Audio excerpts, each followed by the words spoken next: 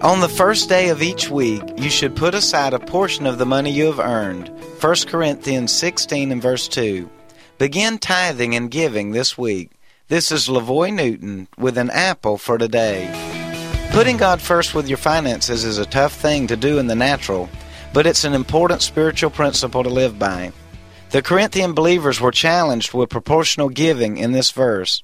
We too should give a portion of all that God has blessed us with to help out God's work in this world.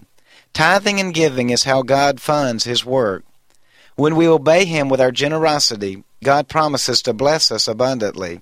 Put God to the test today and begin trusting Him with your finances.